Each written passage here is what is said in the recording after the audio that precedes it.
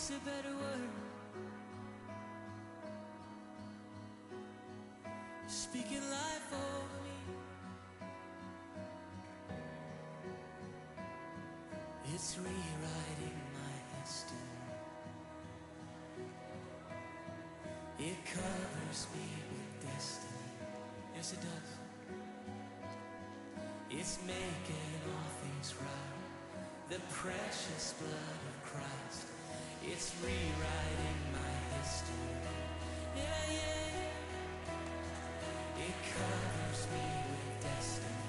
Oh, it's making all things right. It's making all things right. The precious blood of Christ. It's rewriting my history. Oh, it covers me with destiny. Hey. It's making all things right. The precious blood of Christ. It's rewriting my history. Hey. Oh, it covers me with destiny. Yeah. It's making all things right. The precious blood of Christ. It's singing out with life. Come on. It's shouting. It echoes through the night. Oh, it echoes through the night. The precious blood of Christ speaks a better word. Hey, it speaks a better word. It's calling. It is calling out my name. It's breaking every chain. It's making all things right. And it's making all things right. The precious blood of Christ speaks a better word. Speaks a better word. Yeah.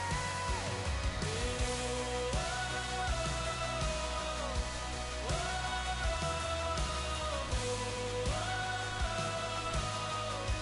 oh, oh, it's making all things right.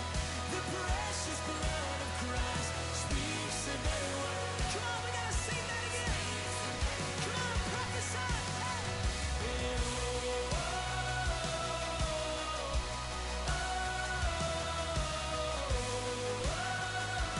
It's making all things right. Oh, it's making all things right. The precious blood of Christ speaks a better word. Speaks a better word. Yes, it does. Yes, it does.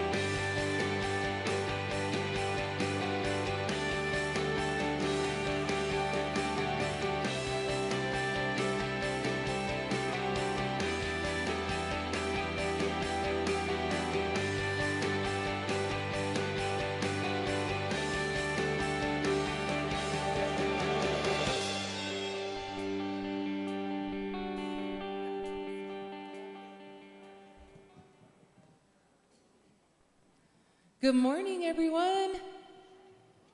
Good morning. Glad to see y'all here. Has it started to snow yet? No? We're good. Let's all stand. We'll start worshiping. We just prayed for you guys. Prayed you'd get here safely. We pray that you'd be able to just kind of check things off at the door so you could come in here and enjoy Jesus this morning. So we're going to start by worshiping him. Here we go.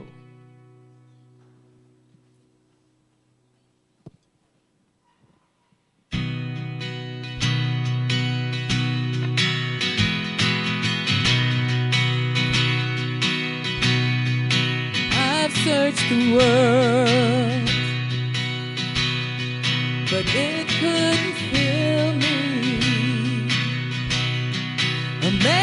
empty place, and treasures of faith are never enough.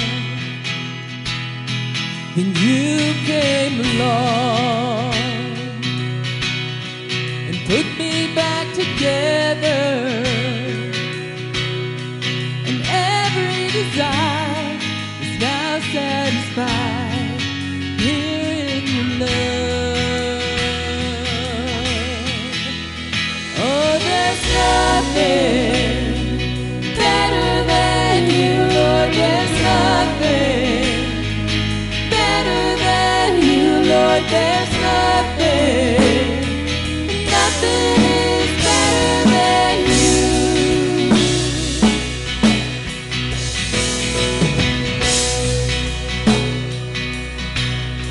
And I'm not afraid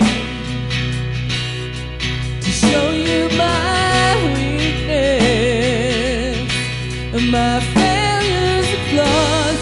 Lord, you've seen them all, and you still call me friend. 'Cause the God of the mountain is the God of the valley, and there's not a place your mercy and grace won't find me again. Oh, there's nothing better than you, Lord. There's nothing better than you, Lord. There's nothing, nothing is better than you.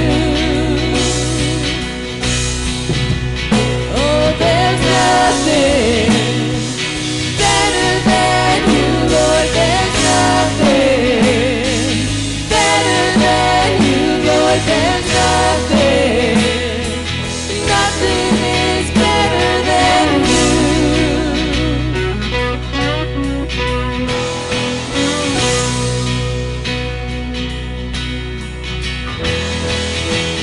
You turn mourning to dancing. You give beauty for ashes. You turn shame into glory. You're the only one who can. You turn mourning to dancing. You give beauty for ashes. You turn shame into glory. You're the only one who can. You turn graves into gardens. You turn bones into armies. You turn seas into highways. You're the only one who can. You're the only one who can. Oh, there's nothing better than you, Lord. There's nothing better than you, Lord. There's nothing, nothing is better than you. Oh, there's nothing better than you, Lord. There's nothing better than you, Lord. There's nothing, nothing is better than you.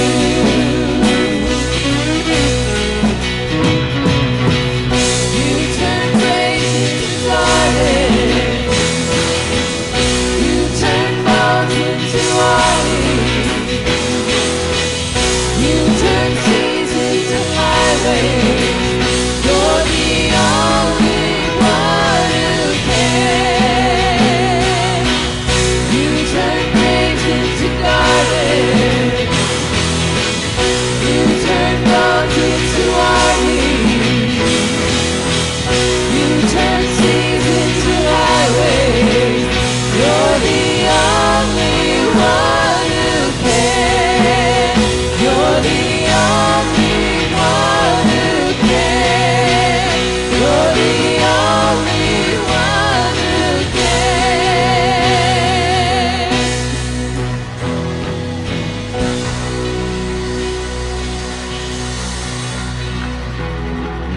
Man, what a mighty God we serve. Amen. Can you turn bones into armies? I can't. That's awesome. Could you turn to someone around you that you haven't seen for a while? Say, we're glad you're here. I'm glad you're here.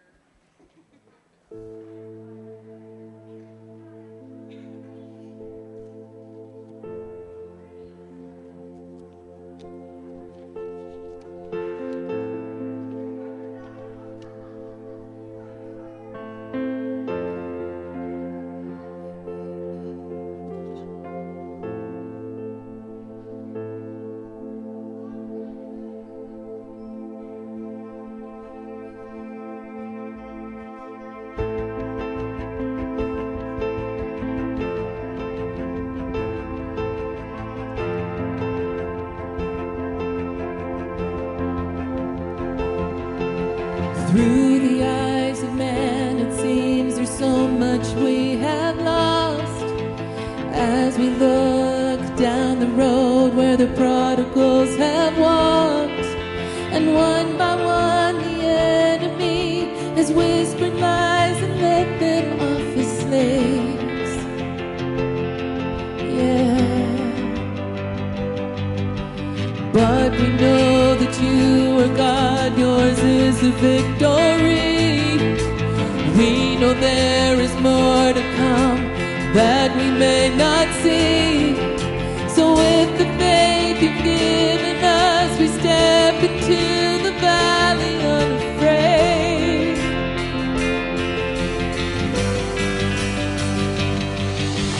We call out to dry bones, come alive, come alive. We call out to dead hearts, come alive, come alive. Up out of the ashes, let us see an army rise. We call out to dry bones, come alive.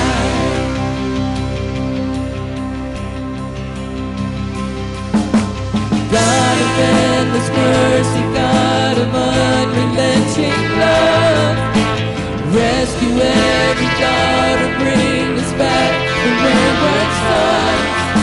And by your spirit breathe upon the few, it's good that you are not afraid. You alone can save. We call out to dry bones, come alive, come alive. We call out to dead hearts, come alive, come alive. Up out of the ashes, let us see an army rise. As we call out to dry bones, come alive.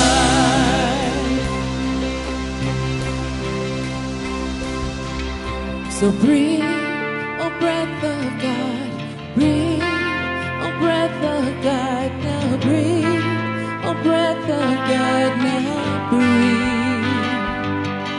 So breathe, oh breath of God, breathe, oh breath of God, now breathe, oh breath of God, now breathe.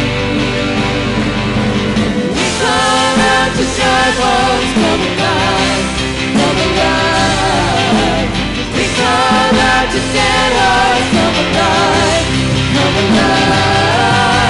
Up out of the ashes, let us see an army rise. We call out to dry bones, come alive. As we call out to dry bones, come alive.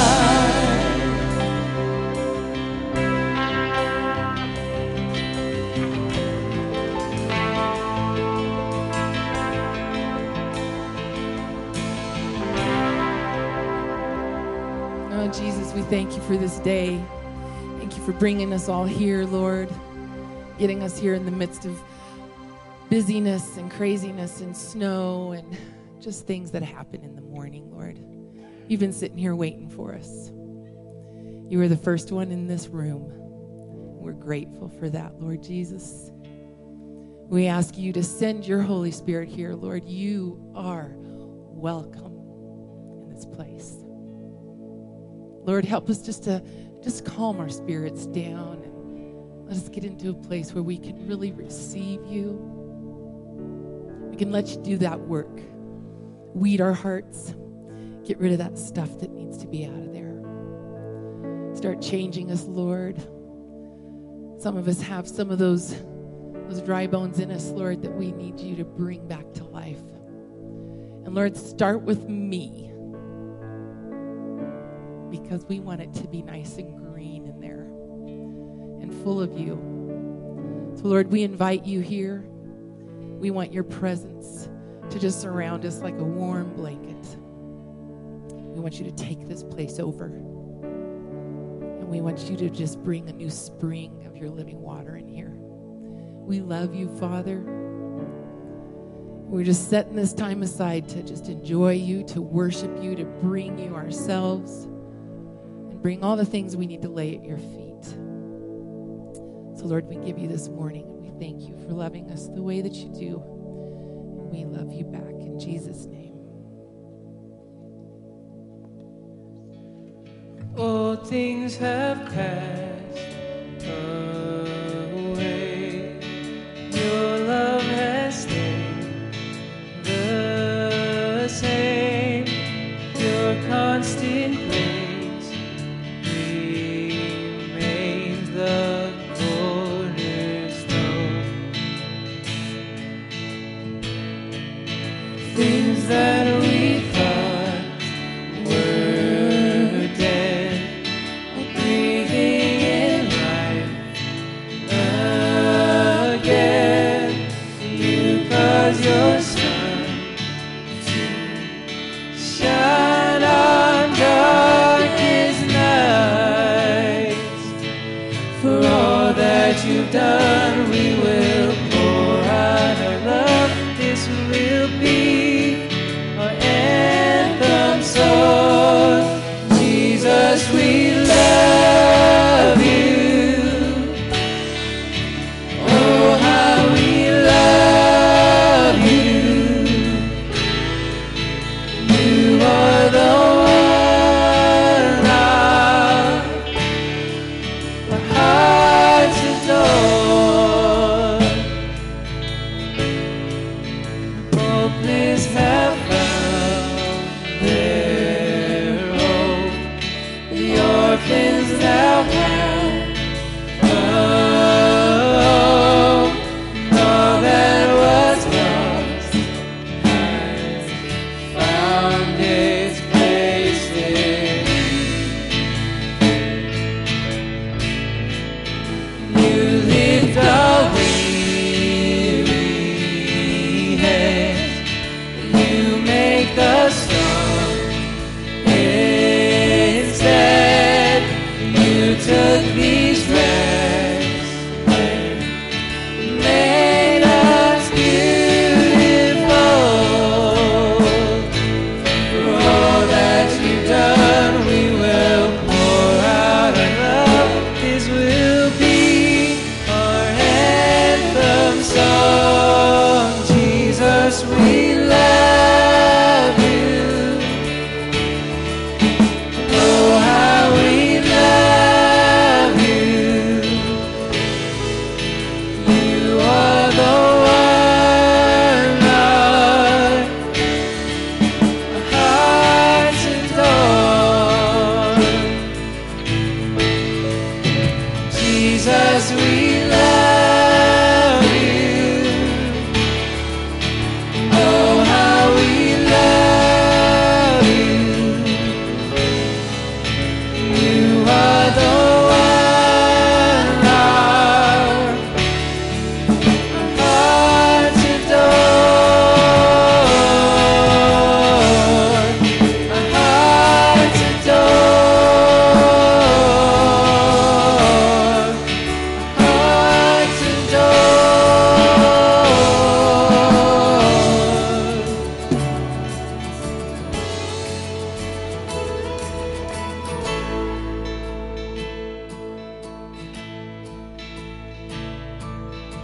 Our affection, our devotion poured out on the feet of Jesus. Our devotion poured out on the feet of Jesus. Our affection, our devotion poured out on the feet of Jesus. Our affection, our devotion poured out on the feet of Jesus. We love you. Oh, how we love you. You are the one our hearts adore. Oh, Jesus, we love you. Oh, how we love you. You are the one our hearts adore. Our hearts adore. Hearts adore.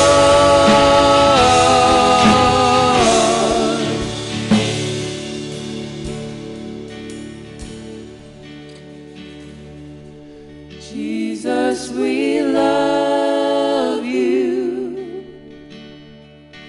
Oh, how we love you. You are the one our hearts adore. Sing that one more time. Jesus, we love you. Oh, how we love you. You are the one our hearts adore.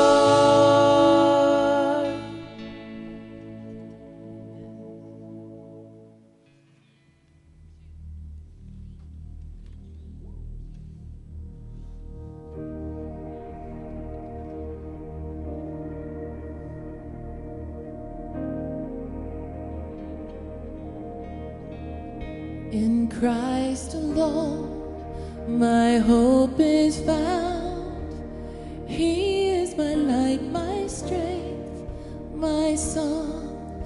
This cornerstone, this solid ground, firm through the fiercest drought and storm. What heights of love, what depths of peace. When fears are stilled, when striving cease, my comforter, my all in all, here in the love of Christ I stand.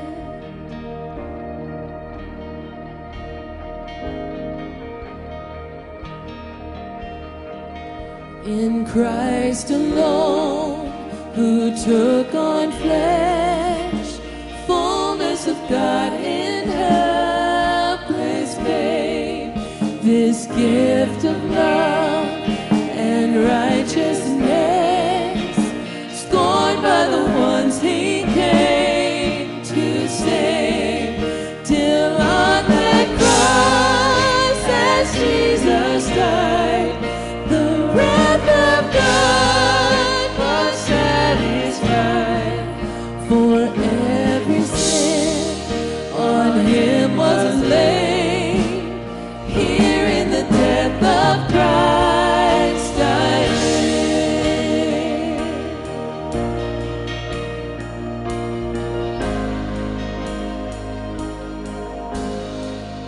There in the ground his body lay, light of the world by darkness slain. Then bursting forth in glorious day, up from the grave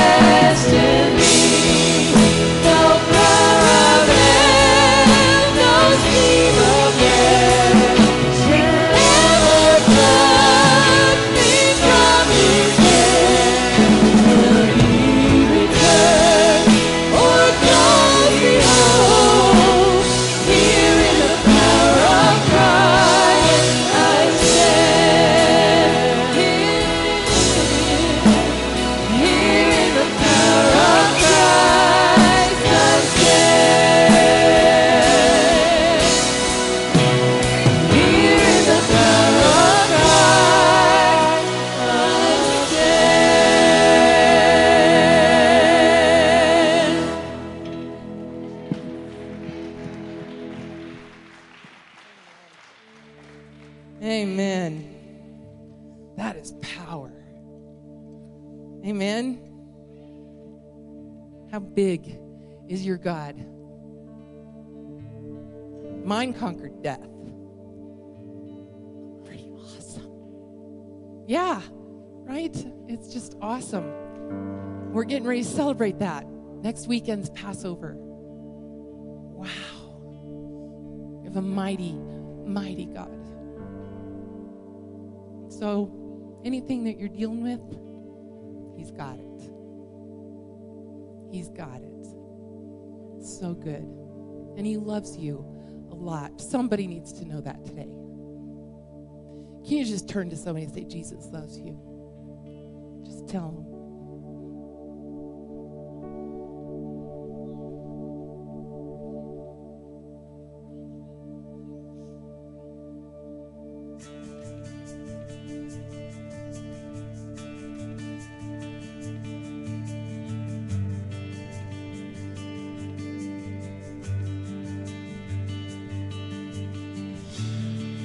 There's nothing worth more that will ever come close. Nothing can compare. You're our living hope. Your presence, Lord.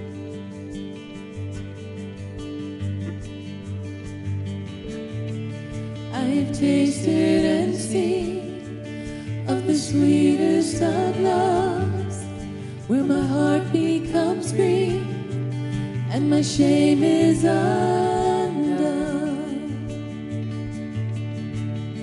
Your presence, Lord.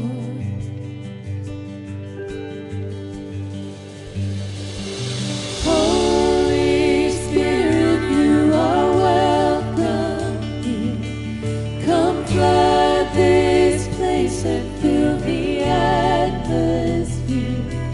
Your glory, God, is what our hearts long for. To be overcome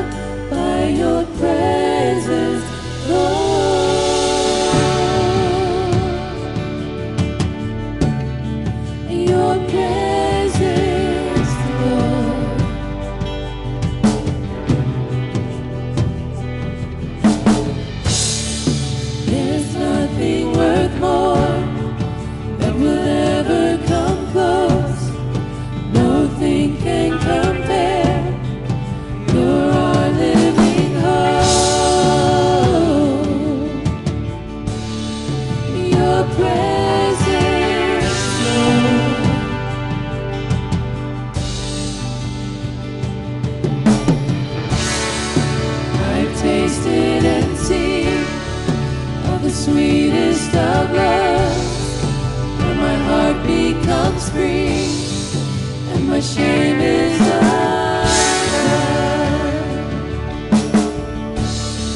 Your presence, Lord.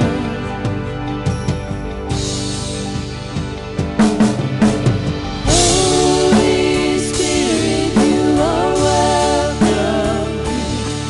Come flood this place and fill the atmosphere. Your glory, God, is what our hearts long for. To be overcome by your presence, Lord.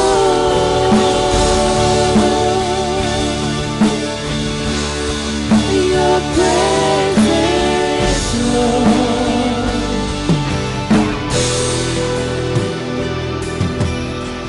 Let us become more aware of your presence. Let us experience the glory of your goodness. Let us become more aware of your presence. Let us experience the glory of your goodness.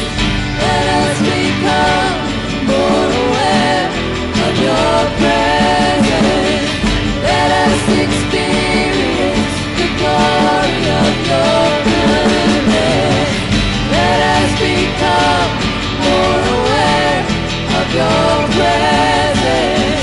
Let us experience the glory of your goodness.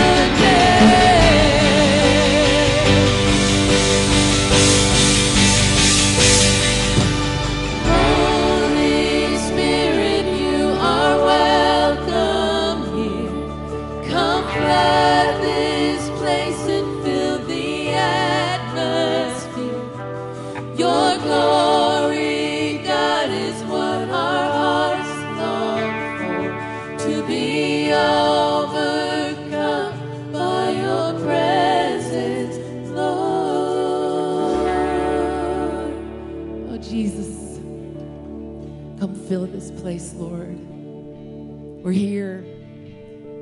We want you here. We're waiting on you. Lord, just start making our hearts moldable. Start planting seeds that weren't there before and weeding out the things that don't need to be there. Lord, let us be teachable this morning. Let each and every one of us leave this room changed by your Spirit because we welcomed you here. Lord, we need you. We can't do this life without you.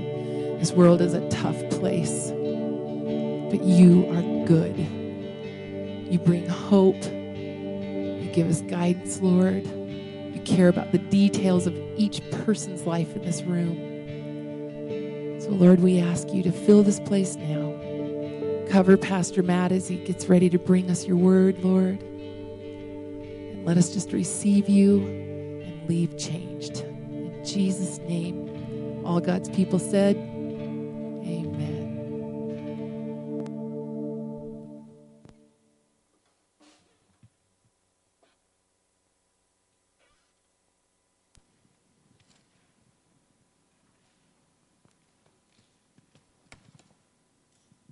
Good morning, everybody. All right, we got some new people here. Just so you know, I'm not Pastor Matt. Right? So my name's Eric Disman. I'm the administrative minister here. So I do see some new faces, and first off, I'd just like to welcome you here. It's really great, wonderful to see you today. Amen. Speaking of, if you haven't received one of these, and if you are new, you can just raise your hands right now, and we'll have somebody bring you a bag if you don't have one already. But it just has some information about who we are as Woodland Life Church. If you haven't heard it today, I'm going to say something you should hear every single day. And it's not coming from me. It's something that God is saying to you in all that he does for you. You guys know what I'm about to say? I love you, right? We all need to hear that every day. There's somebody next to you that needs to hear it. There might be somebody that you absolutely disagree with. But guess what? We should still love them, right? That's what we're called here to do. It's the two greatest commandments, right? Love the Lord our God and love our neighbor. he gives us some other great commandments and some wisdom. And so I'd like to read to you Psalm 68, verse 5. He's talking about God, right? He says, he's a father to the fatherless, a defender of the widows, is God in his holy dwelling. Then we look at James. And it's James 1:27. He says, religion that God our Father accepts as pure and faultless is this, to look after orphans and widows in their distress. Those are wonderful words, right? That's what we're called to do. There's an organization down in the Springs, Colorado Springs. They're called Hope and Home. I'd like to read you their mission statement. As a non-denominational Christian charity, Hope and Home trains and actively supports foster families all across the Front Range who feel compelled by Christ's command to take care of the least of these, the children. See, abused and neglected children who've been removed from their birth homes get a stable and nurturing family to live with until it's safe to go home again, or when that safety isn't possible, a family to give them a forever home through adoption.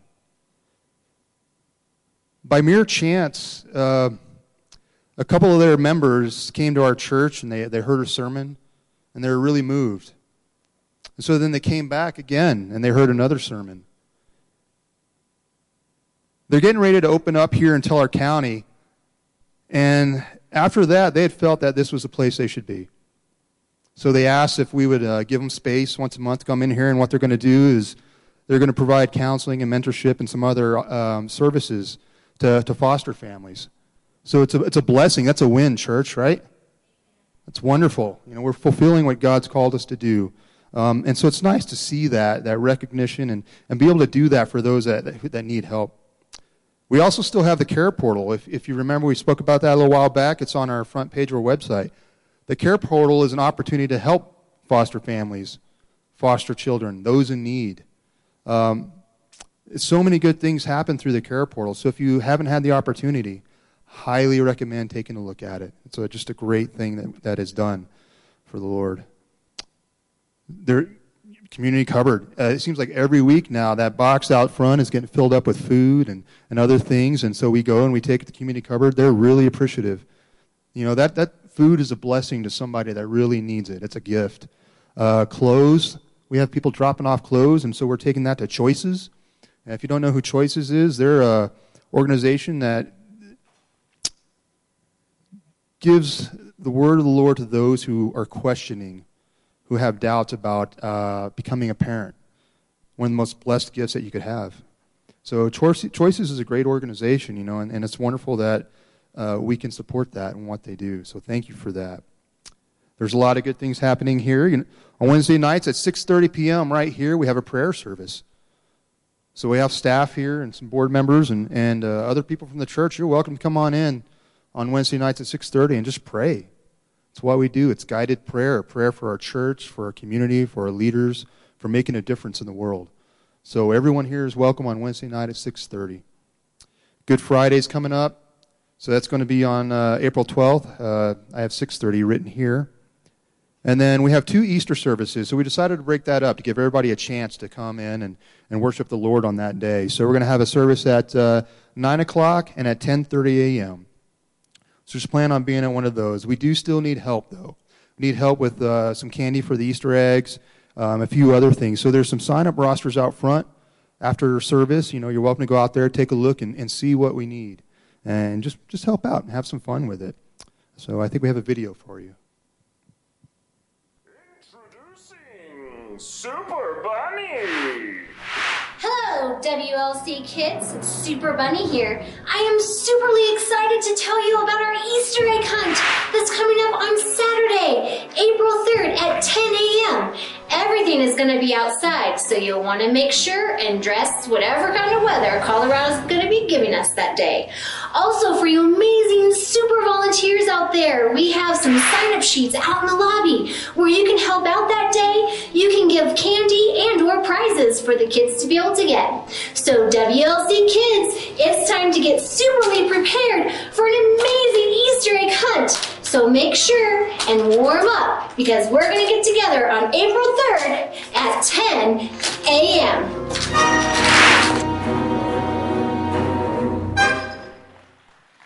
It's pretty awesome, huh? If I can get the ushers to come up, please. All right, so the way we do tithe here, just for you, those of you that aren't familiar, the ushers will hold on to the plate and they'll walk through, and so just put it in there, which is keep it COVID friendly. But we just bow our heads and pray. Lord, we thank you for this opportunity to say thanks to you through our tithes and offerings, to give back to you for all the blessings that you give us, so that these may be used to continue your kingdom, to grow your kingdom, to serve in the way that you have called us to serve, Father. We love you, and we thank you for this opportunity. In Jesus' name we pray. Amen.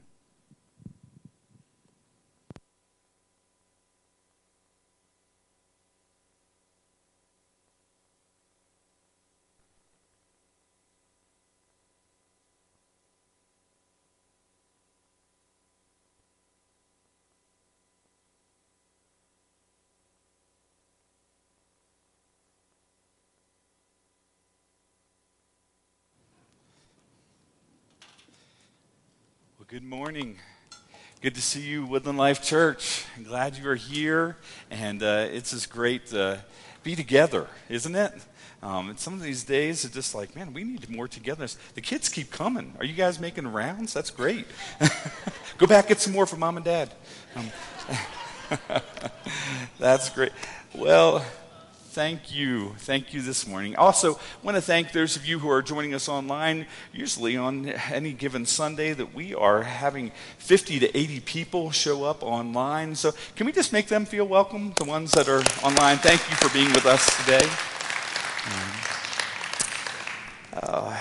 Well, today I'm going to start with a word of prayer, but I want you to open your Bibles as we get prepared to John chapter 11. And in John chapter 11, today as we are journeying with Jesus, we are going to be, sorry about that. Today we're going to be journeying with Jesus, but the way that we are doing that is going to be following him to a tomb.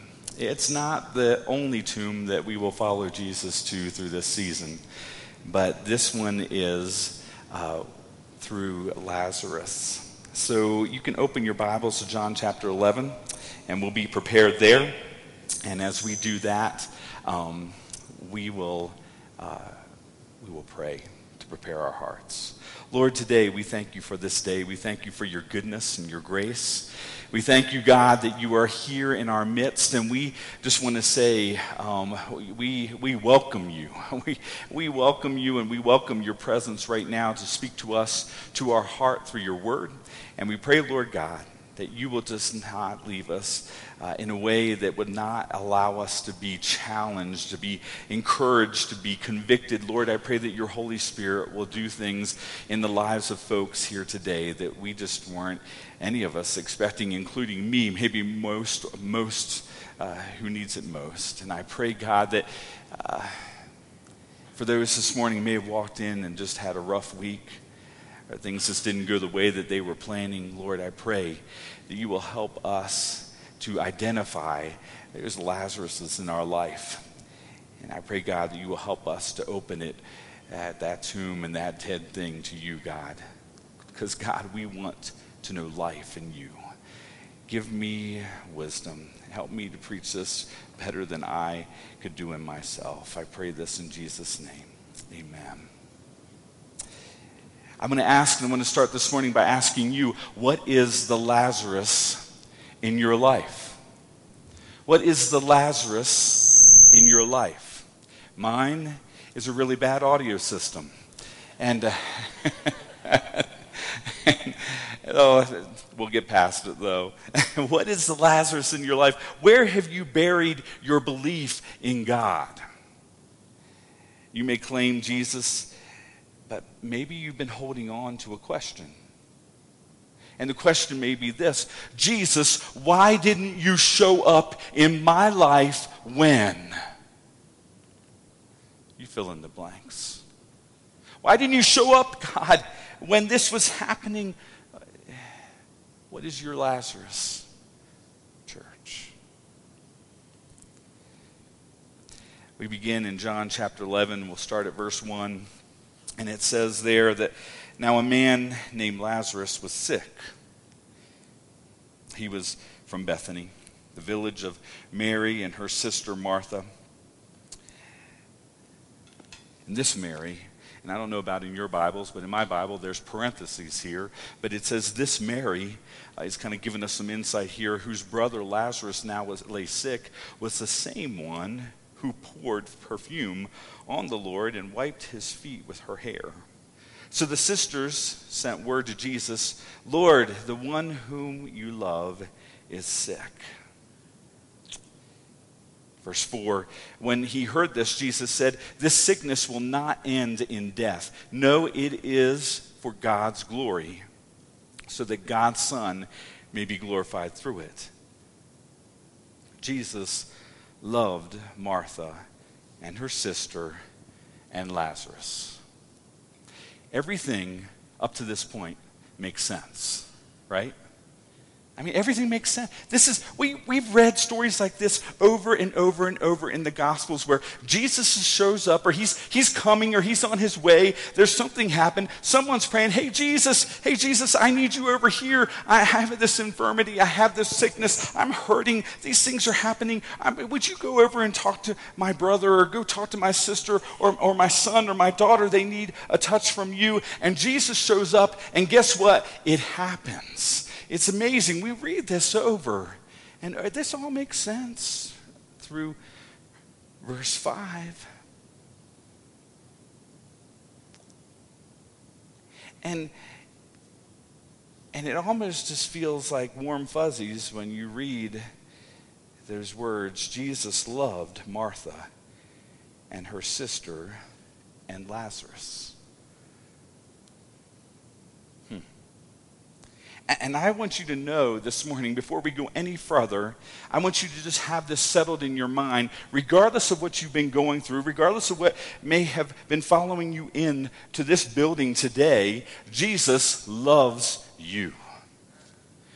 I mean, there's just no, just settle that in your heart. And I know that it can be sometimes hard, because I've had folks even this week say, if Jesus loves me, then why? Have you been there? Yeah.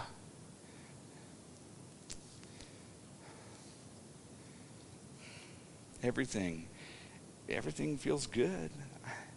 Because when I read this verse 5, I think, well, Jesus loves me, and he loves you too.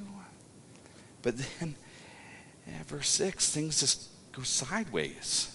I mean, you have to almost read it twice. You're kind of wondering, is this really what is being stated here? Because in verse 6, after it says Jesus loved Martha and her sister and Lazarus, it says in verse 6, yet when he heard that Lazarus was sick, he stayed where he was 2 more days. Well, what do you do with that? He stayed, he loved them. It says in verse 5, he loved them, so he did not come when they asked him to. What? It's one of those moments where you're just kind of left scratching your head. I mean, what's going on here? Why is this happening? He loves them, it says, but he didn't show, he just waits there. It doesn't say that he was busy doing anything. It didn't say, you know what, he had some things he had to clean up at the temple. It didn't say that there were so many people that needed to be healed that he couldn't make it. He just says he stayed for 2 more days.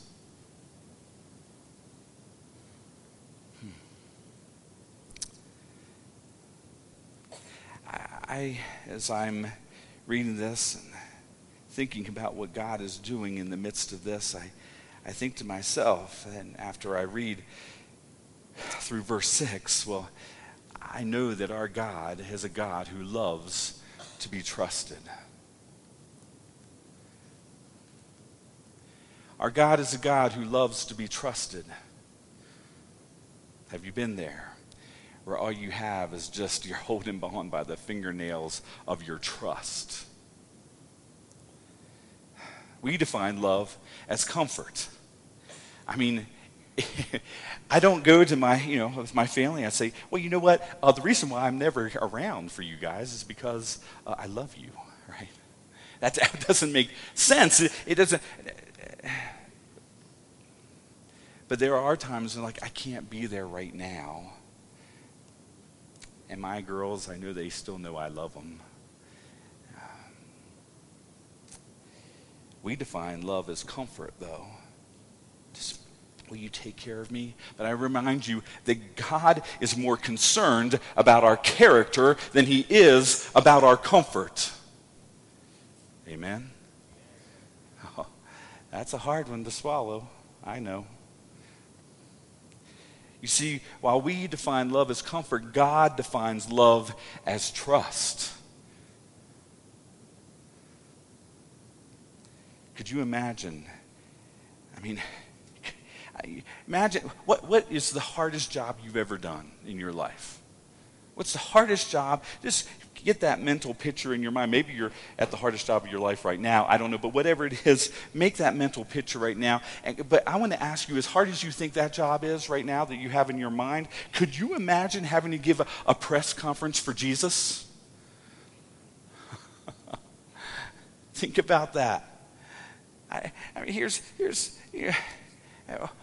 why was it, you hear from the group, why was it that Jesus loved them when they cooked for him, but he didn't show up when Lazarus was sick? Can you answer that? Could you imagine being the one taking care of that press conference? Why was it that he received their hospitality when he was hungry or when he needed a place to just rest, but when he knew he only had 2 days to be there, he stayed away 2 extra days because he loved them? Can you explain that to us? The reason Jesus did not go to Lazarus is because he loved them. I'm left scratching my head. What we are learning here is that the difference between God's job and our job. God's job is the outcome. Oh.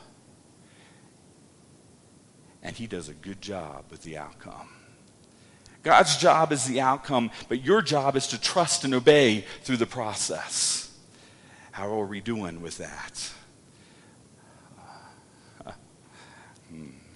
Listen, this means that if you think, and some of us do, sometimes I've fallen into this trap, if you think that you can control the outcomes of your life, you are going to be frustrated continually in your journey of faith. Because I'm going to tell you, there is someone who is in control of this world, and it's not you. And it's not me. Some churches teach that faith is a way to control outcomes. They act like, man, if you just have enough faith, it will be like a leash. You can put it around God's neck, and you can make him go where you want him to go, and he will do whatever you ask that he tells you to do. It's like a leash on a dog. You can just have, if you just had enough faith. Oh. If you do it this way, this many times, what's the Lazarus in your life, church? Your Lazarus is the thing in your life that has caused you to question your faith. We've all been there, every one of us. If you grew up thinking that faith was a way to manipulate God, you're in for a rude awakening, because if you don't have a Lazarus in your life yet, I guarantee you, you will. And when that time comes, you must realize that faith is not a way to manipulate God. Faith actually develops me. It doesn't develop him. It develops myself. And I begin to develop patience and trust in the midst of the mystery. If you don't believe it, read all the way from Genesis all the way to Revelation. Because I'm telling you, over and over and over, you read stories of men and women who had to choose, am I going to trust even when I don't understand? Everybody has experienced a situation where you felt like if God really loved me, he would have done X, Y, and Z, right? If God really cared, why is he letting this happen? The love of God we need to be reminded is not proven by how we feel his presence. The love of God is proven by how we praise him, even when we don't feel him, even when we don't see his hand. The love of God is proven by people who still say, I have faith that God does the impossible and he can do all things. The love of God is proven by people who continue to have faith in the midst of the storm. The love of God is not proven when I thank him for my blessings. Oh, thank you, God. You gave me everything I ever wanted. The love of God is proven when I praise him because he is God even when life doesn't make sense. He is God even when I don't feel him. He is God even when I don't understand what he is doing. He is still God, eternal. He still sits on the throne of heaven, and he still has the outcome well in hand. Can we praise God by faith today, even when things don't make sense? Can we do that? I don't know. I don't see them. I'm looking for Mike and Mary. Are they here? I don't see Mike and Mary right now. They're probably with us online. I talked with Mary last night and then Mike the night before. Mary was at the emergency room Friday night. As I talked to Mike, he was sharing with me what was going on and why, and she was admitted into the hospital after being in the ER because they had done tests and things were just not working well for Mary. She's trying to walk, and he said she just kind of wobbles one way and then the other way. She almost falls down. And they did tests on her, and they did that on Friday night at the ER, and they said, you're doing perfect. Everything came back perfectly. She went to stand up and to leave, and you could tell by the way she's walking, things were not perfect. So the nurse grabs her by the arm, and they walk down the hallway, and then they walk back. And he said to the doctor, gave him kind of a preliminary report, and the doctor says, we're going to keep you tonight, and we're going to do some MRIs tomorrow. We're going to do some more tests, and they did. So yesterday they had tests for Mary, and they went through all of the things that they could think of. And again, you're doing great. Picture of perfect health. She stands up. Something isn't right here. And Mike's telling me on the phone, he says, I'm tired of we're just kind of going back and forth, and I want to get to the bottom of this. We need to figure out what is wrong here. And they left, and even though the hospital says everything's okay, it's obvious not everything is okay. Sometimes some of us have been there. How are you doing today, Scott? Oh, I'm okay. But I see him wobbling a little, Have you been there? How are you doing? How are you doing today, Cliff? Oh, I'm fine. Here's the thing, it's easy for us to say, oh yeah, everything's okay, everything's fine. But I'm going to tell you something. We all have had a Lazarus. Maybe we have a Lazarus in our life right now where things aren't quite the way that they might seem on the surface. And when we get up and we begin to walk, sometimes our faith may seem to wobble and things may seem to be moving back and forth. But here's the thing I'm going to tell you right now. When I spoke to Mary last night, she is still praising God even in the midst of the waiting for whatever is going to happen next. Yes. Thank God. Because we can't even have that kind of faith if we don't get it from the Lord himself. We've been there. Jesus. We've called on Jesus. I mean, he's not far away. Jesus, I feel alone. Jesus, why didn't you show up when I was being abused? Jesus, why weren't you there? When my mom and dad said, we're not going to raise this child. Jesus, I'm depressed. Jesus, I need you to do in my loved ones what I can't do. Jesus, I feel like I can't breathe. Jesus, I need a job. Jesus, I need direction. I'm going to tell you that this week I've heard every one of these statements from someone in our community. We've all been there. And when Mary and Martha sent word to Jesus, the messenger came back.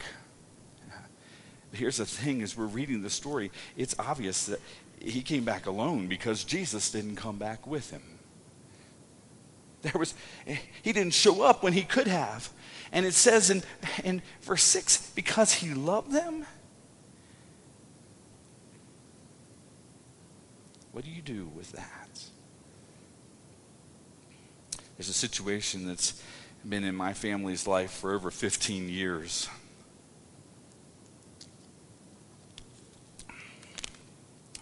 It's a situation where we've been praying for Jesus' intervention.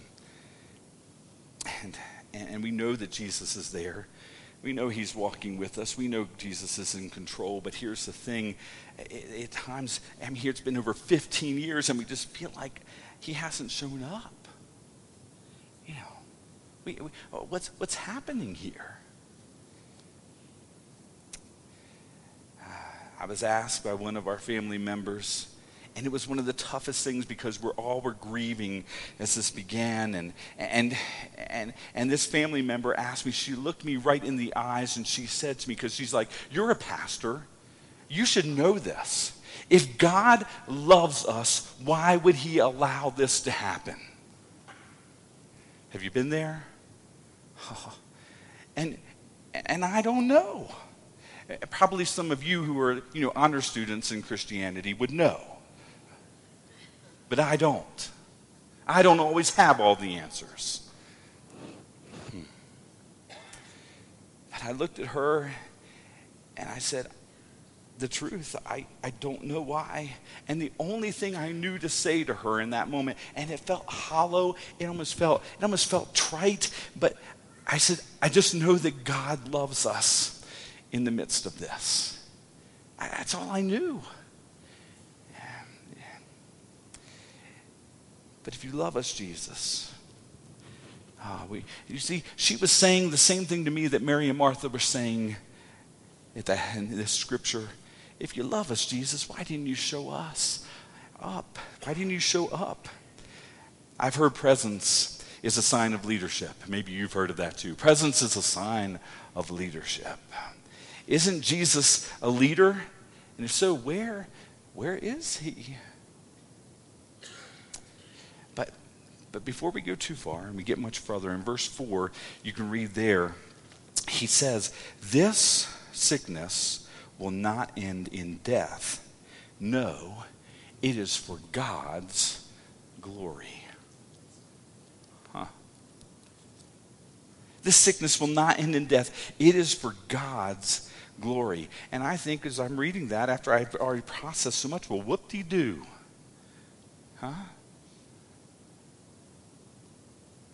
That's what I think Mary and Martha must have thought, because as good as that verse sounds, it's not changing the fact that Lazarus, my brother, is right now laying on his deathbed, and Jesus is only a day's walk away. But we have something here that Mary and Martha and Lazarus at the time didn't have. We have this thing called hindsight. It's a good thing. And in God's hindsight, as we are reading this through John's eyes, because see, he already knows what's going to happen. He already sees the bigger picture, because this is being written after it had happened. But sometimes when we're in the midst of it, we don't understand why Jesus did the things he did until we look back in hindsight. I can look back in my life sometimes and I can think, oh man, I really dodged a bullet there. I think back to some of the girls I dated, and I think that quite often.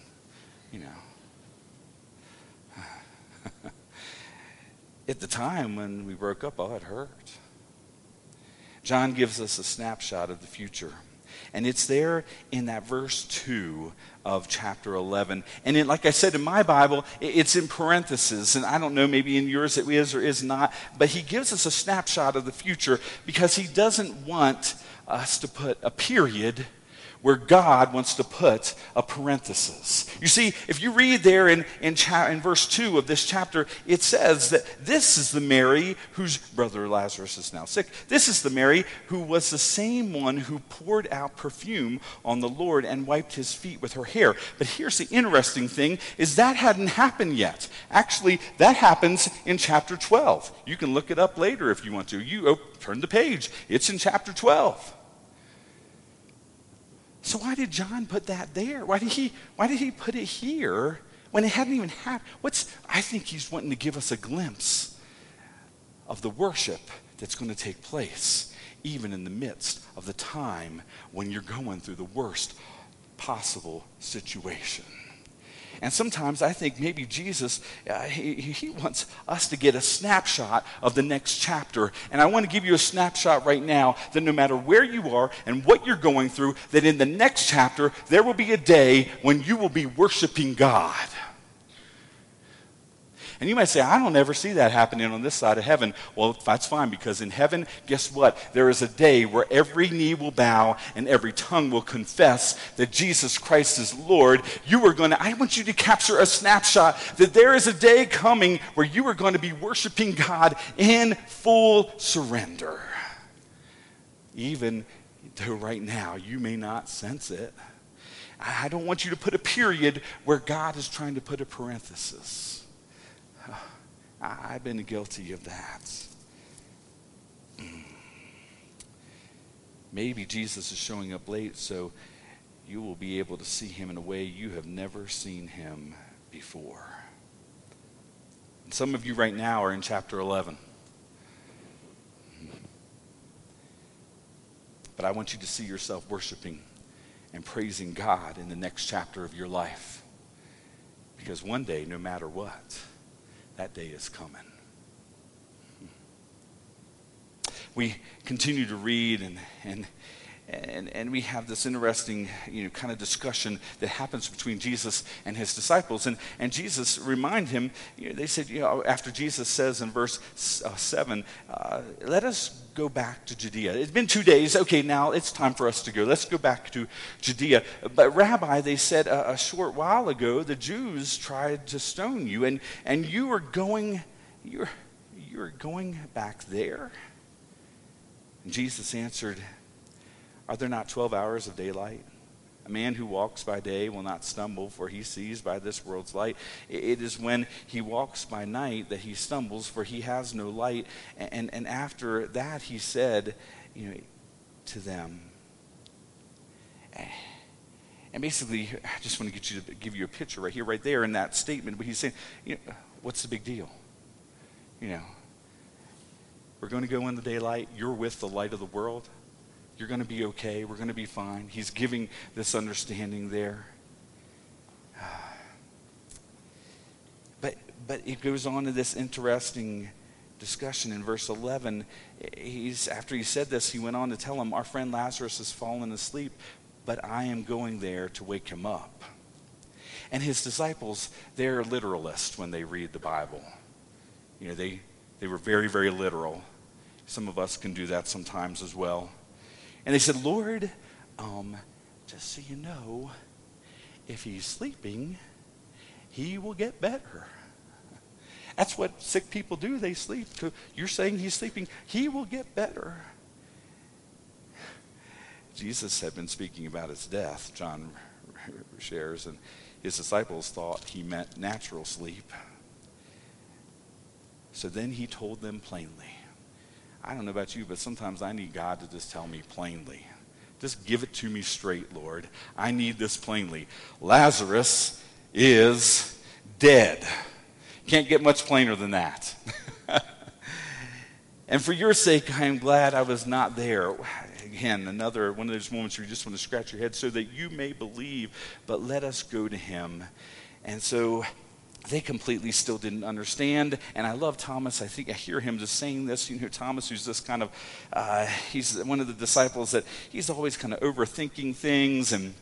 And he already had said, you know what, if we go back there, the same Jews that were trying to stone you and kill you there are going to still be there. And so, Thomas, everything just went completely over his head, probably just like it did with all the other disciples. And he said, okay, let us go also that we may die with him. Isn't that an optimistic view? You know people like that? Well, I'm with Jesus. I'm just dying to go with Jesus. On this arrival, Jesus found that Lazarus had already been in a tomb for 4 days.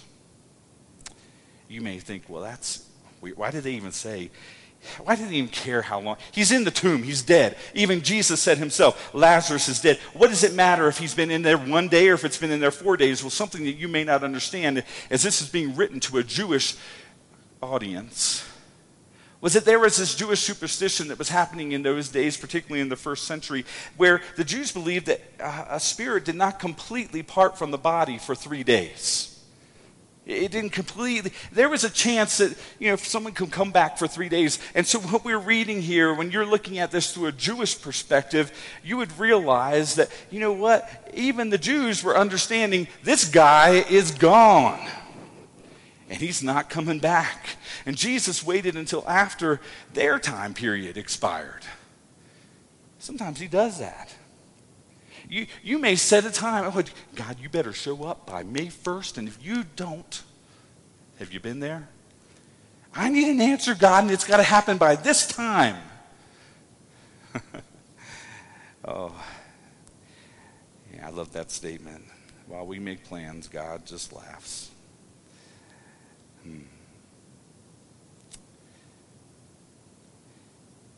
Jesus waited until after their time period expired to reveal his glory.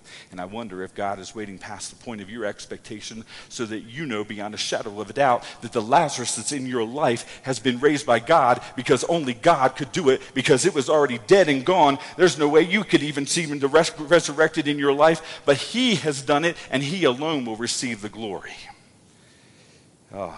Lord, in verse 21, let's skip down to verse 21. Lord, this is, here comes Jesus. He's back in Bethany, and just get the picture in your mind.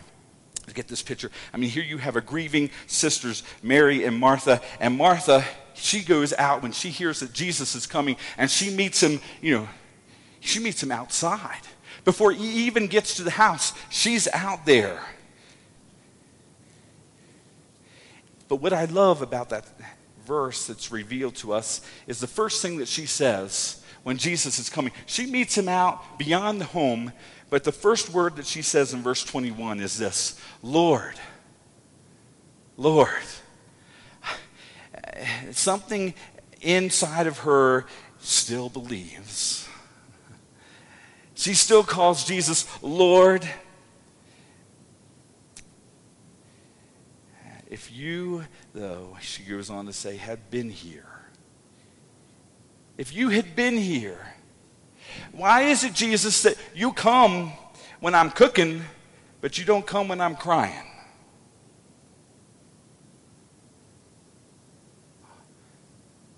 If you had been here, Jesus. Some of us are thinking, I don't really like that. I don't like that the pastor just said that. I don't know, you don't have to like it. Martha said it.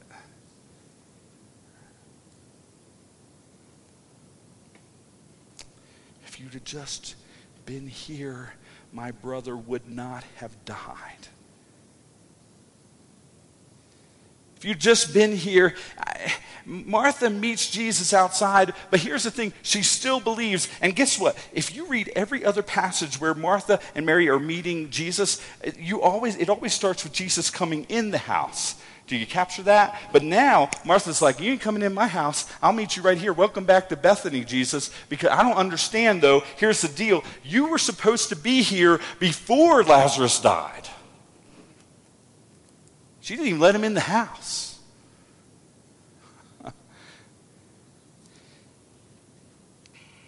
I just want you to know that God can handle your hurts and your frustrations. And when you're upset, he can handle that. She recognized, Lord, but I don't understand. You didn't do what I wanted you to do, Jesus, but it doesn't change my understanding of who you are.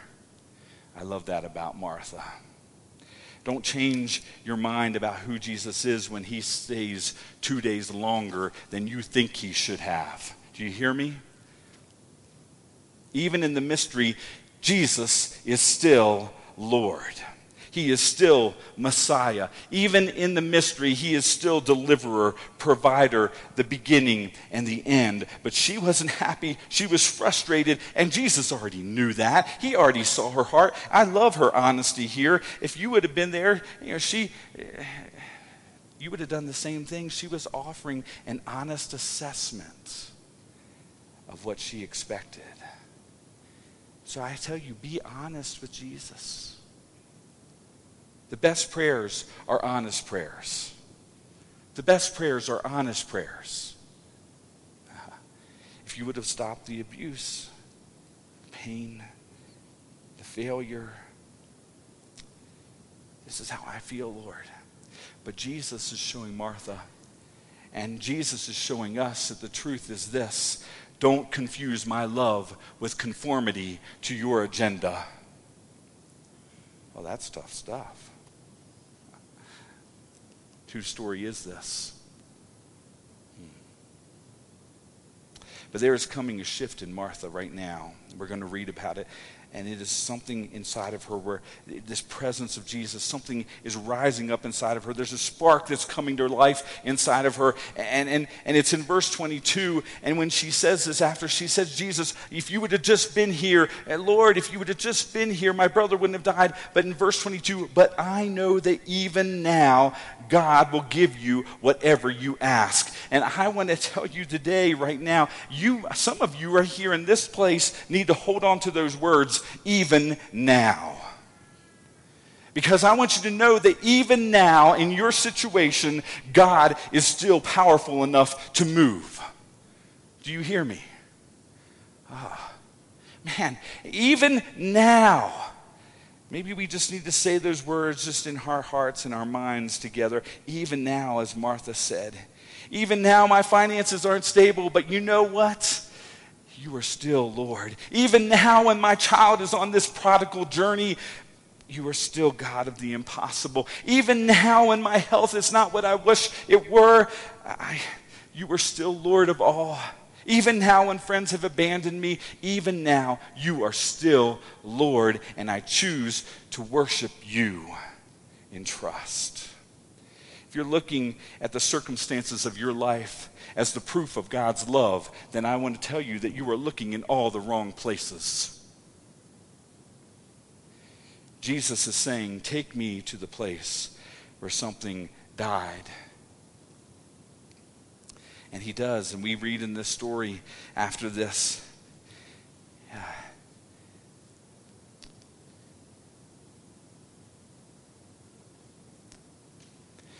We read that Jesus says in verse 23, your brother will rise again. And Martha answered, I know he will rise again in the resurrection at the last day. But Jesus said to her, I am the resurrection and the life. He who believes in me will live even though he dies. And whoever lives and believes in me will never die. Do you believe this? And I believe those words are for you and me today. Do you believe that Jesus is the resurrection and the life no matter what you're going through? Amen. Amen. Praise the Lord. And guess what? Martha answered just like you did. Yes, Lord, she told him. I believe that you are the Christ, the Son of God, who was to come into the world. And after she said this, she went back inside. She called her sister, Mary aside. The teacher is here, she said, and is asking for you. When Mary heard this, she got up quickly and she went to him. Now, Jesus had not yet entered the village. He was still at the place where Martha had met him. And I don't think that was there by accident, because I want you to know that Jesus is a gentleman. He's not going to come in any farther than you let him. He'll let me stand at the door and knock and knock and knock.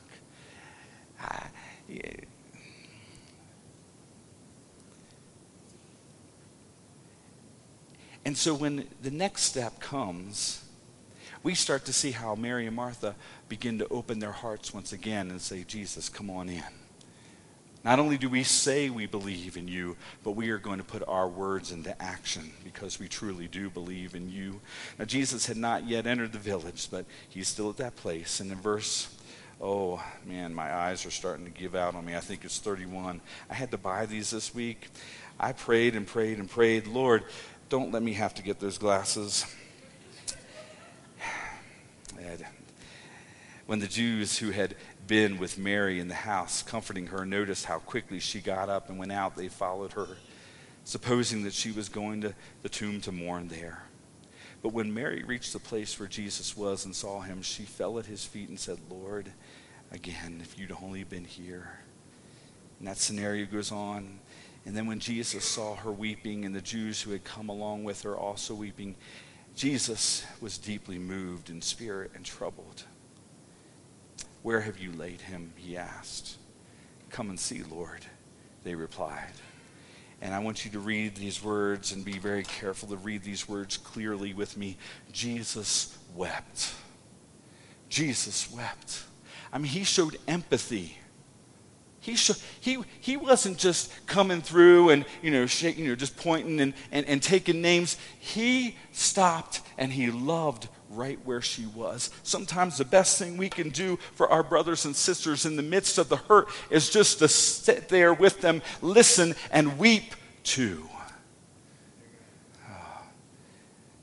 Jesus, he wept.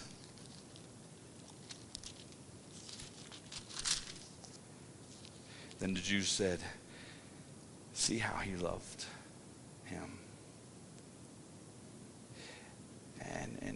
And here's the part where we're going to get just kind of a glimpse of what's coming in a couple of Sundays. They go to the tomb. They go to the tomb, and when they get there, it says in verse 38, Jesus, once more deeply moved, came to the tomb, and it was a cave with a stone laid across the entrance. And capture what Jesus says here. He says, take away the stone. Doesn't that seem odd to you? It should. He's about to raise the dead, and he can't even move a stone. Think about that. Of course he can move this stone. Of course he can. But here's what he's saying to Mary and Martha and to those who are around them. He's saying sometimes, just like James reminded us, sometimes you need to put your faith into action. And whatever your Lazarus is, maybe you've just sealed it up in that tomb. Nothing's coming in and nothing's going out. And you're feeling right now, Jesus saying to you, you need to move that stone aside. I don't know what your Lazarus is, but you got to let Jesus in. You got to take an active part in this. And here is the beautiful thing. Jesus reminds them in verse 40, did I not tell you that if you believed, you would see the glory of God? So they took away the stone. And Jesus looked up and said, Father, I thank you that you have always heard me. I knew this before, I knew that you always hear me. But I said this for the benefit of the people standing here, that they may believe that you sent me.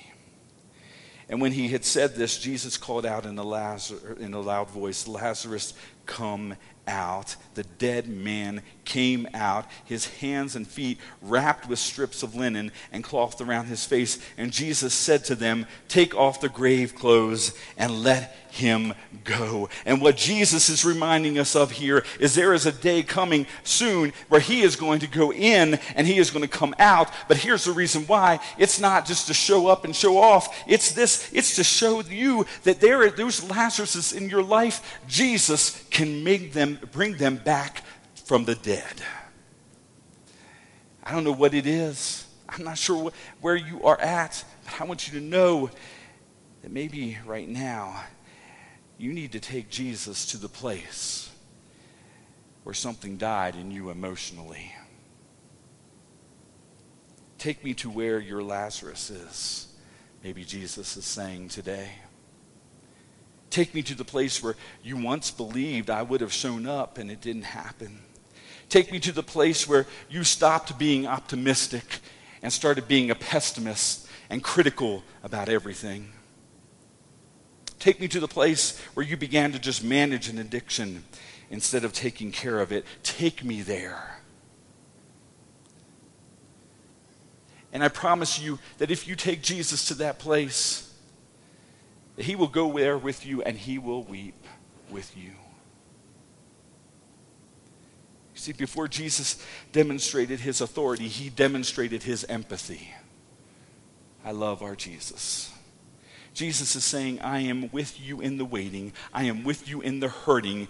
You fill in the blanks. I was with you.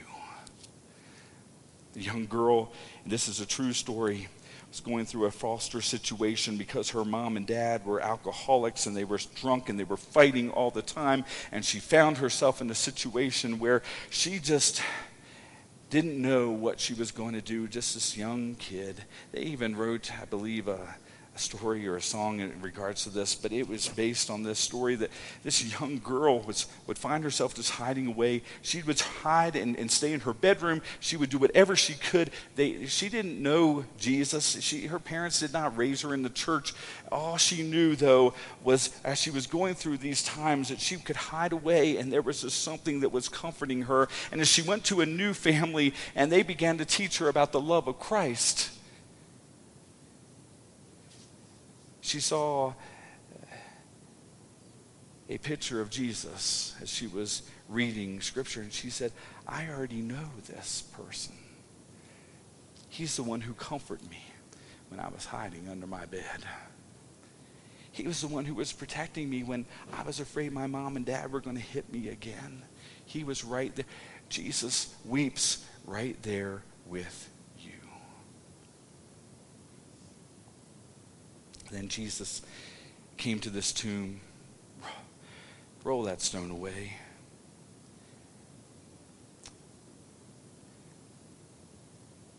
Are you going to be an active, believing participant in the miracle that can happen in your life, in your heart? Some will say, I don't want to expose the dead part of my heart. It stinks. It isn't pretty. But Jesus is asking you, will you just open it back up? That Lazarus in your life. Because Jesus wants to bring life to that dead situation. I'd like to ask our worship team to come forward. And I want you to know that I don't know about anybody else here, but I have experienced the fact that Jesus is in the life-giving business. And I thought, oh, you know what? When I become a Christian, it's just going to happen once and everything's going to be fine. But you know what? Sometimes not everything feels fine. And life still happens in the midst of it all. But I want to tell you, when life is happening and when it seems like Jesus just isn't showing up, he is still Lord of that situation. He is still God of the outcome. And here's what you need to understand is that it's not our job to have God answer to us. We answer to God. Have we been moving in trust and obedience even when it doesn't make sense?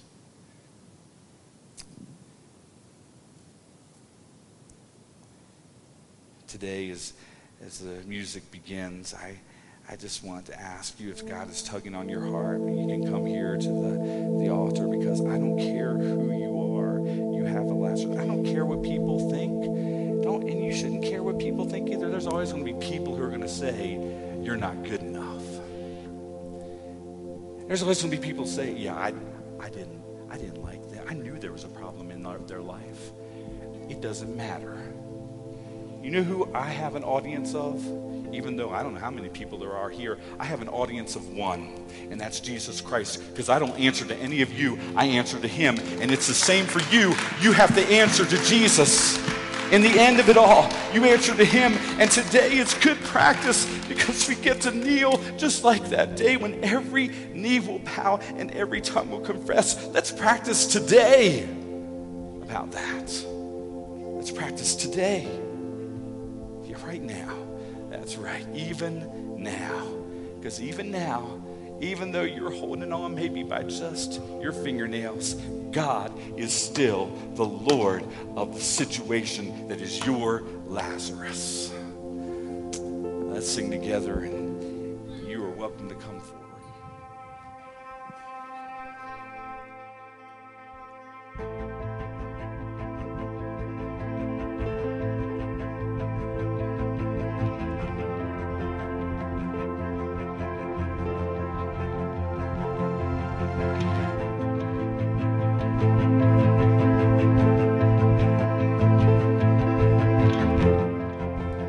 Down the road where all prodigals have walked, and one by one the enemy has whispered lies and led them off as slaves.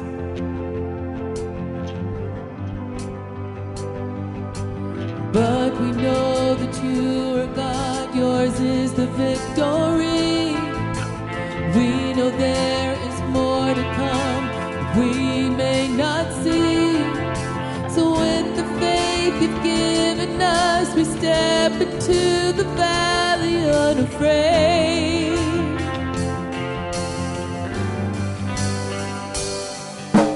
We call out to dry bones, come alive, come alive. We call out to dead hearts, come alive, come alive. Up out of the ashes, let us see an army rise. We call out to dry bones, come alive.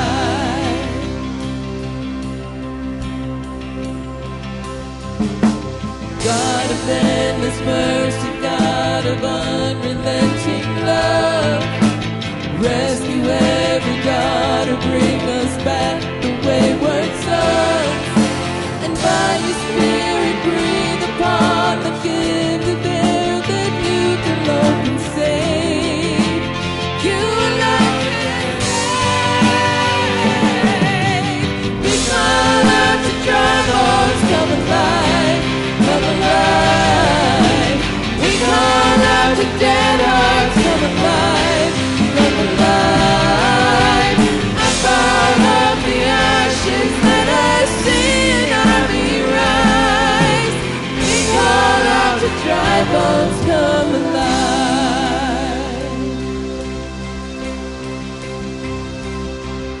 So breathe the breath of God, breathe the breath of God, breathe the breath of God, now breathe.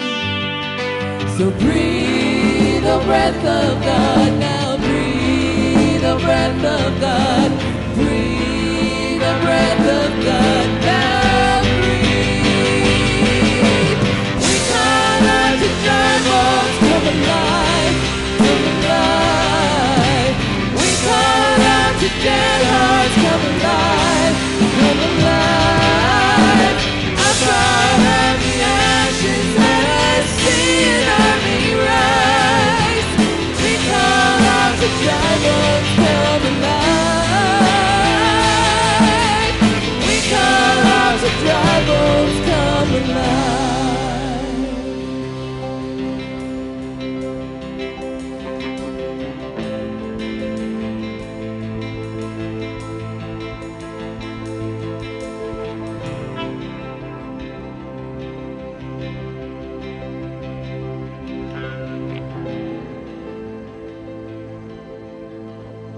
It's good to sense God's Spirit in our midst. And I want you to know that maybe even at times when you felt like, man, life is just, I just feel like something's dying inside of me. God is actually in the business of life. He says, I've come to bring you life and bring it to the full. Amen. I've come to give you life to the full. And I'm going to tell you that anything else that is not pouring life inside of you is not of Jesus.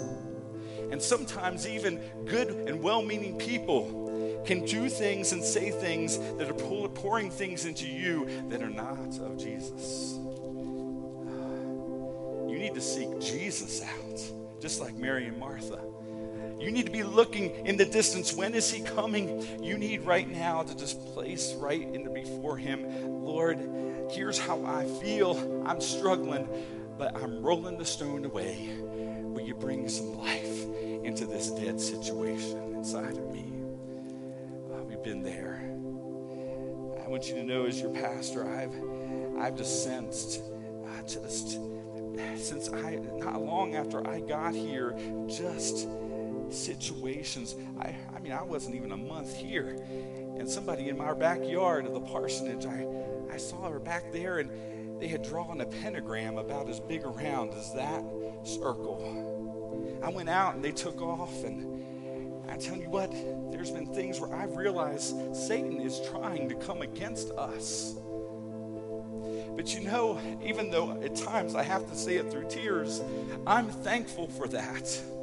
Because here's what that means, is that God is on his way to Bethany. Do you understand?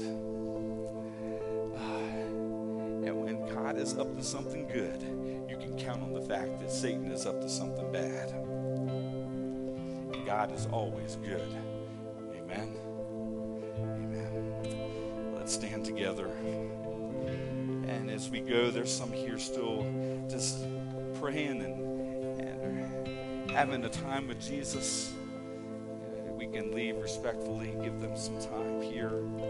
But I want us to close in prayer. And with every head bowed and every eye closed, we just say, God, we acknowledge today that you are the Lord of our situations. Even last night, some people even here know Satan was trying to close this place down for this morning, but you showed up in the 11th hour, and we thank you, God, for that. We thank you, God, that we have the opportunity to be here together. And today, we're asking you to show up once again in an area, maybe a situation, maybe a place that's been dead for years and years and years. Maybe it's something we've just buried and we just felt like, well, we just are never going to go back there. But God, we're asking you today, will you take that part of my heart that I just pushed aside and pushed away? I want your sanctifying, holy, completely consuming power to flow through me. So you got to have this Lazarus too, Lord. Turn it into something good. We thank you, God, for this opportunity this morning. We thank you, God, in advance for all the victories to come, as well as all the victories that there have been.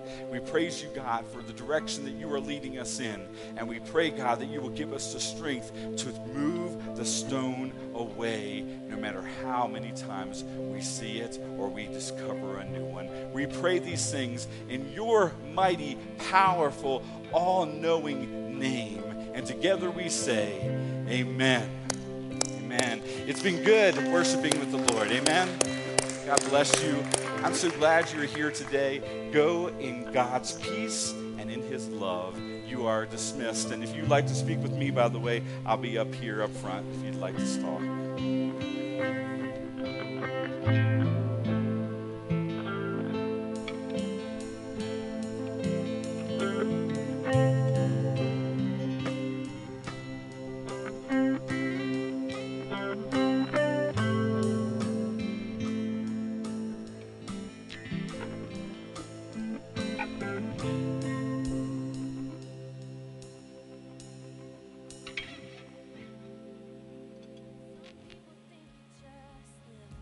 Cathedrals made of stone, but I know you live inside my heart. I know that it's your home, and I've seen you in a sunset and in the eyes of a stranger on the street. That's who you are to me. You're amazing, faithful, love's open door when I'm empty. You fill me with hunger for more of your mercy, your goodness. Lord, you're the air that I breathe. That's who you are to me. Who you are to me. Sometimes I have my my doubts, I'm sure that everybody does. And I wonder when I stumble, am I still worthy of your love? But I know that I get stronger when I'm talking to you down on my knees. You're everything I need. You're amazing, faithful, love's open door. When I'm empty, you fill me with hunger for more of your mercy, your goodness. Lord, you're the air that I breathe. It's who you are to me. Who you are to me. You're forever holy. You're the Lamb who is worthy. My forgiveness, my healer, the Messiah, my Redeemer. You're amazing, faithful, love's open door. When I'm empty, you fill me with hunger for more of your mercy, your goodness. Lord, you're the air that I breathe. You're the air I breathe. You are greater, higher, over it all. In your presence, Jesus, I stand in awe of your mercy, your goodness. Lord, you're the air that I breathe. That's who you are to me. Who you are. That's who you are. That's who you are. That's who you are to me. Who you are. That's who you are. That's who you are. That's who you are to me.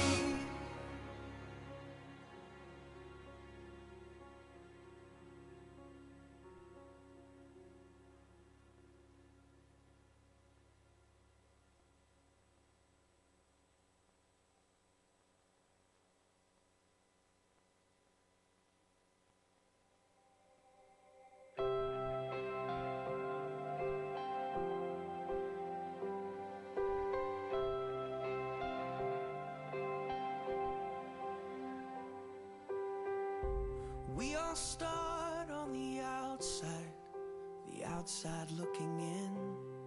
This is where grace begins.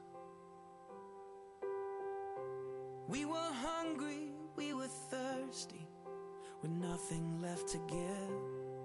Oh, the shape that we were in. And just when all hope seemed lost,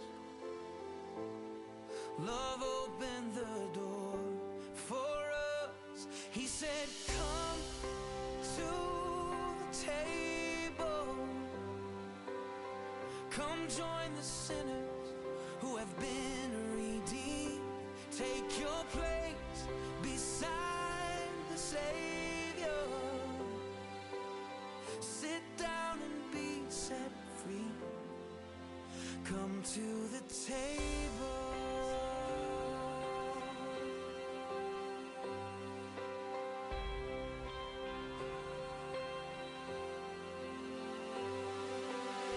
Come meet this motley crew of misfits, these liars and these thieves. There's no one unwelcome